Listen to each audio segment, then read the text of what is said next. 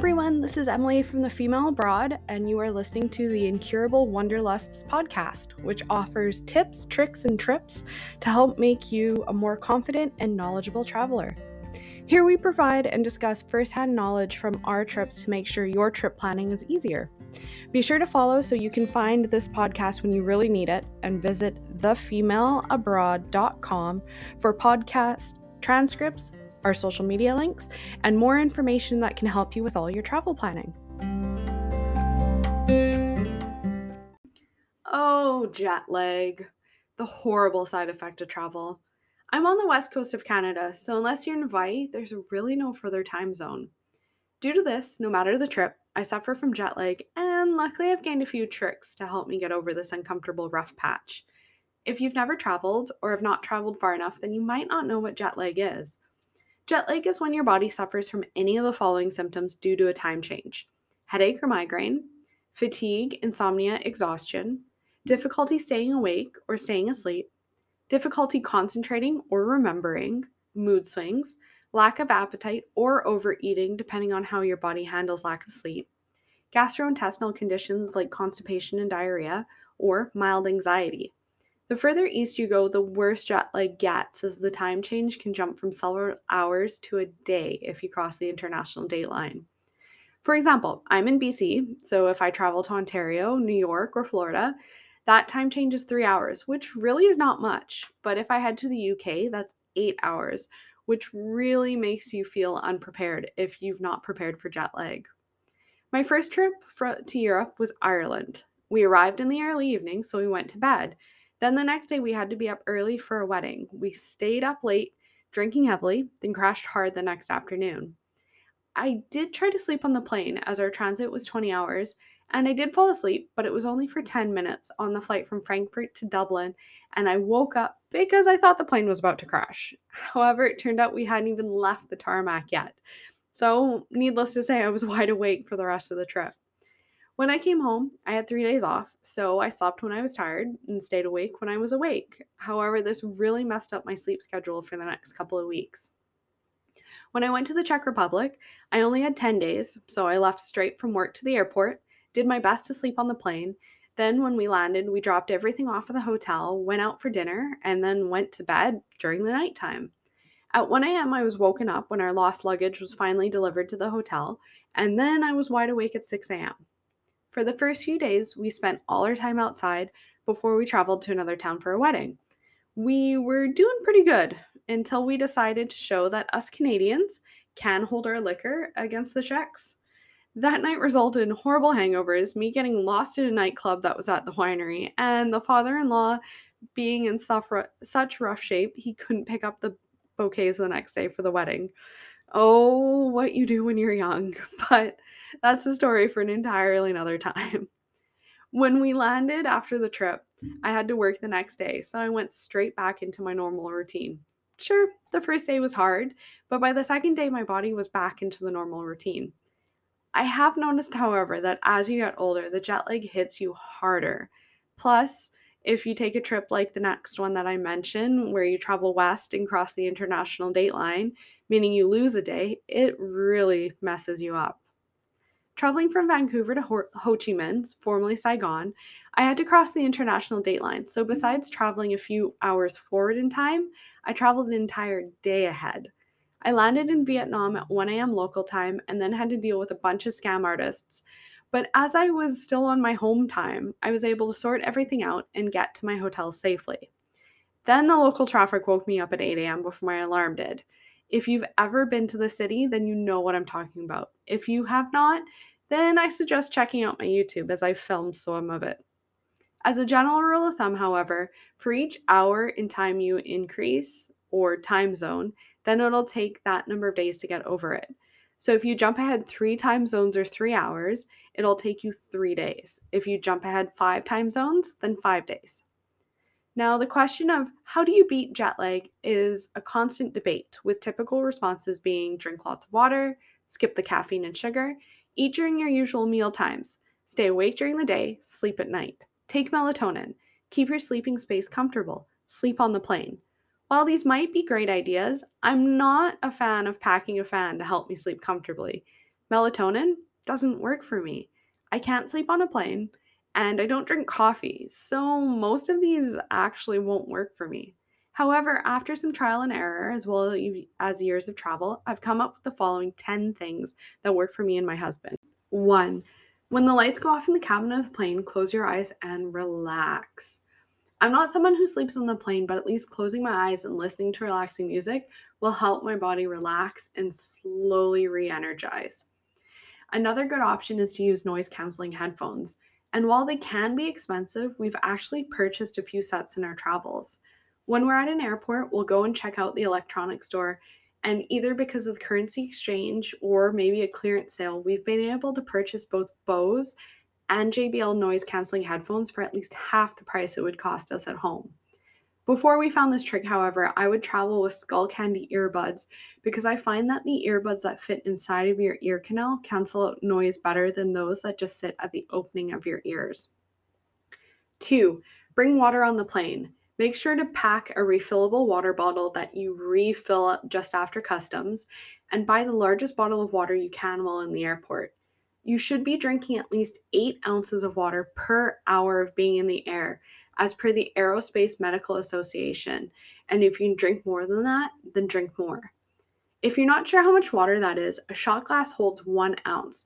So 8 of those would be 8 ounces, which is not much if you really think about it. Usually we'll bring 2 of the 1.5-liter Evian bottles on board because they are always 2 for $1 for some reason at the airport. Once you're on board, however, and it's drink time, we'll stay away from the coffee and tea and only drink water if it comes from a branded bottle. The reason for this is because you never know the last time the airplane's water tanks were cleaned. 3. Drink tomato juice while on the plane. I know, tomato juice is gross. However, on an airplane, it just hits differently. Due to the air pressure change, everything tastes different, which is why your airplane food either tastes like nothing or it's overly salted. They need that salt so that you can get taste from the meal. Well, the same with tomato juice. I don't drink tomato juice on the ground, and I even hate Bloody Marys. But in the air, it's similar to drinking a V8, but milder with a less tomato flavor. Because of this, I also find it rehydrates me. Now, my husband will drink beer to help him sleep or pop if he needs to stay awake, and most people will tell you to stay awake from alcohol or caffeine, as it only makes jet lag worse. But we've yet to find that true. After all, what's more important, sleeping on a plane or not sleeping on a plane if it comes to the difference of just drinking one beer? What about staying awake? Who cares if sugar gives you that little bit of oomph if you only have 2 hours left on your flight? 4. Pack an energizing and sleeping tea. I'm sure to bring a tea with me that does not have any seeds, as I would have to claim it and possibly throw it out when I get through customs, so I skip most herbal teas. I'll usually bring some form of matcha or a green tea, so in the mornings I get that extra pep in my step, and then a sleepy time tea for the evenings. 5. Set up for your new time zone. If I can, I'll slowly adjust my schedule by an hour or two a week leading up to the trip, so it helps give me a little bit of a head start on the change. As soon as I get through customs, I'll also change my clocks to the time and the location where I'm going to land. Your airplane tickets are in local time, so having your watch or clock set in that time helps to tell your body that you're in the quote unquote real time. So then you can start tricking your mind. When I do reach my new time zone, if I'm going to bed, then I'll make sure to sleep the first few nights with the blinds open so the natural light can help reset my circadian rhythm. If I'm going to bed where it's noisy, then I'll use earplugs to make sure I at least get a sound sleep the first night. A lot of people will tell you to use an eye shade as well, but if you do, then you won't wake up to the natural light. Will still keep your system off. Also, if you use a nightshade while on the plane, they'll skip you when it comes to drink service and breakfast, both of which that can help reset your system. 6. Replicate your routine. If you go to bed at 9 p.m., go to bed at 9 p.m. in your new time zone. If you get up at 6 a.m., then wake up at 6 a.m. in your new time zone. If you still feel tired when you wake up, then spend a bit of time looking at your clock. I know this sounds stupid or crazy, but if you can physically see what time it is, eventually your brain will start to realize what time it is and not what time it thinks it is. If you're on a plane and you're supposed to sleep, then do your best to close your eyes and do nothing. If you have to do something, then try a self massage for your hands or your face, or even a relaxing podcast. 7. Pack boring or trivial activities. If you pack the same word search or a book you've already read, then when you finally get bored, you'll typically want to sleep because there's nothing better to do. While flying, this is what I do. I've packed the same word search for the last 15 years on my flights because I get so bored, I'll just give up. I also pack a physical book and not one on my phone or tablet, as it causes me to start to feel tired. When I'm tired, I'll pop on my headphones and listen to relaxing music with my eyes closed. If I'm exhausted or I know that no drinks will be coming, then I'll put on my eye shade or pull my hoodie down over my eyes. 8. Don't get sick. I'll pack some disinfectant wipes and wipe down my area, as I found sleeping with my arms and head on the lap table more comfortable than using a neck pillow. I'll also adjust the air thing in the roof to blow on me so I don't have to worry about the people around me getting sick by coughing. Another thing I read that frequent flyers do is put polysporin up their nose on a Q-tip to keep the nasal passages moist and kill anything that you breathe in. I'll admit, I've done this a couple times, but all you smell is polysporin, so I'll pack some on Q-tips with me, and I'll use it only if my nose starts to dry out. 9. Exercise. When I landed in Hong Kong, I had a 3-hour layover, and all I wanted to do was sleep. In the area of the airport I was in, there was only 4 shops, 2 restaurants, and a coffee shop, so I decided to walk from one end of the airport to the other. I have no idea how many times I did this, but I did it as many times as it took. When there was no one smoking on the smoking decks that were at each end, I would step outside and get some fresh air. If I needed to get somewhere for the first few days, I walked instead of taking transit. 10. Book a red eye. If you fly at night, there's a good chance you will arrive in your destination during the day. These flights are also usually cheaper than other flights throughout the day, as they're not as popular. I tend to prefer them, as I try my hardest to sleep or at least rest during the flight, so then when I get to my destination, I can leave my luggage at the front desk and then hunt out a place to eat, or I'll see if there's a strawberry tours with a free walking tour of the area. The reason why I like these free tours is because if I go, I go, and if I don't, I don't. They're also a great way to get the bearings of the area, but there have also been a few times that I've taken them and left partway through because I just cannot stay awake anymore, so I need a change of things to do. Now that we've gone over the 10 tips, what are some things that you shouldn't do? Well, do not use a sleep sedative. If for any reason your plane goes down, the flight crew will leave you in your seat and not save you. If they were to drag out every sleeping person from the plane, no one would make it out. Don't sleep when you're tired if you land during the day. Sure, you could take a nap, but nothing longer than 30 minutes. If you'll sleep for longer than that, do not lay down. Don't allow yourself to be bored for the first few days. While you are getting used to your time zone, make sure to get out and do things. Fresh air, light, walking, these will help you stay awake until it's time to go to bed. Don't allow yourself to continue being on the old time zone. The more you're able to stick to a routine, no matter the time zone you're in, the faster you'll get used to the change. Don't feel bad if you call it an early night.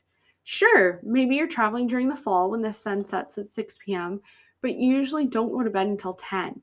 Or maybe it's 8 p.m. and you just cannot stay awake for those extra 2 hours until you head to bed. Now, if it's 1 p.m. and you're headed to bed for something more than a nap, then you need to force yourself to stay awake. But if this is a quote-unquote nighttime or dark due to the season, then just head to bed. Make sure, however, to set an alarm so you do not sleep forever the next day, as this can make your jet lag worse. So how do you use your time zone again after traveling? The easiest way I found to get used to your time zone again is to get right back into your routine. Now, I've done trips where I've landed at 2 a.m. and had to get to work less than 6 hours later, but I usually end up sick within a day or two because of my lowered immune system due to the lack of sleep. So I usually start work again the day after landing. This gives me 24 hours to unpack and prep for work. It also allows me to go to bed at my usual time to get up my usual start time during the day. It also gives myself a day to get back into the swing of things too. Then I find trying to keep my usual routine becomes less difficult. Now that we've gone over the 10 things that you should do and what you should do to get used to your regular time zone again and things not to do, I think this is a great place to stop the podcast. But make sure to tune in next week. Safe travels.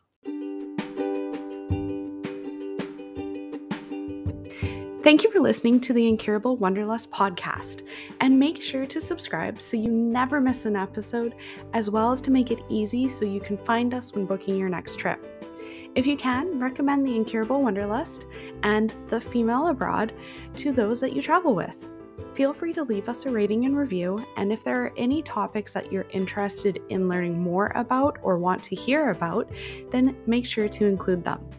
Also, do not forget to visit thefemaleabroad.com for helpful tips, tricks, and trips to help you on your next vacation. Are you also interested in booking your own trip but you don't know where to start? Then check out our travel planning services. The Incurable Wanderlust has new episodes released every 3 weeks.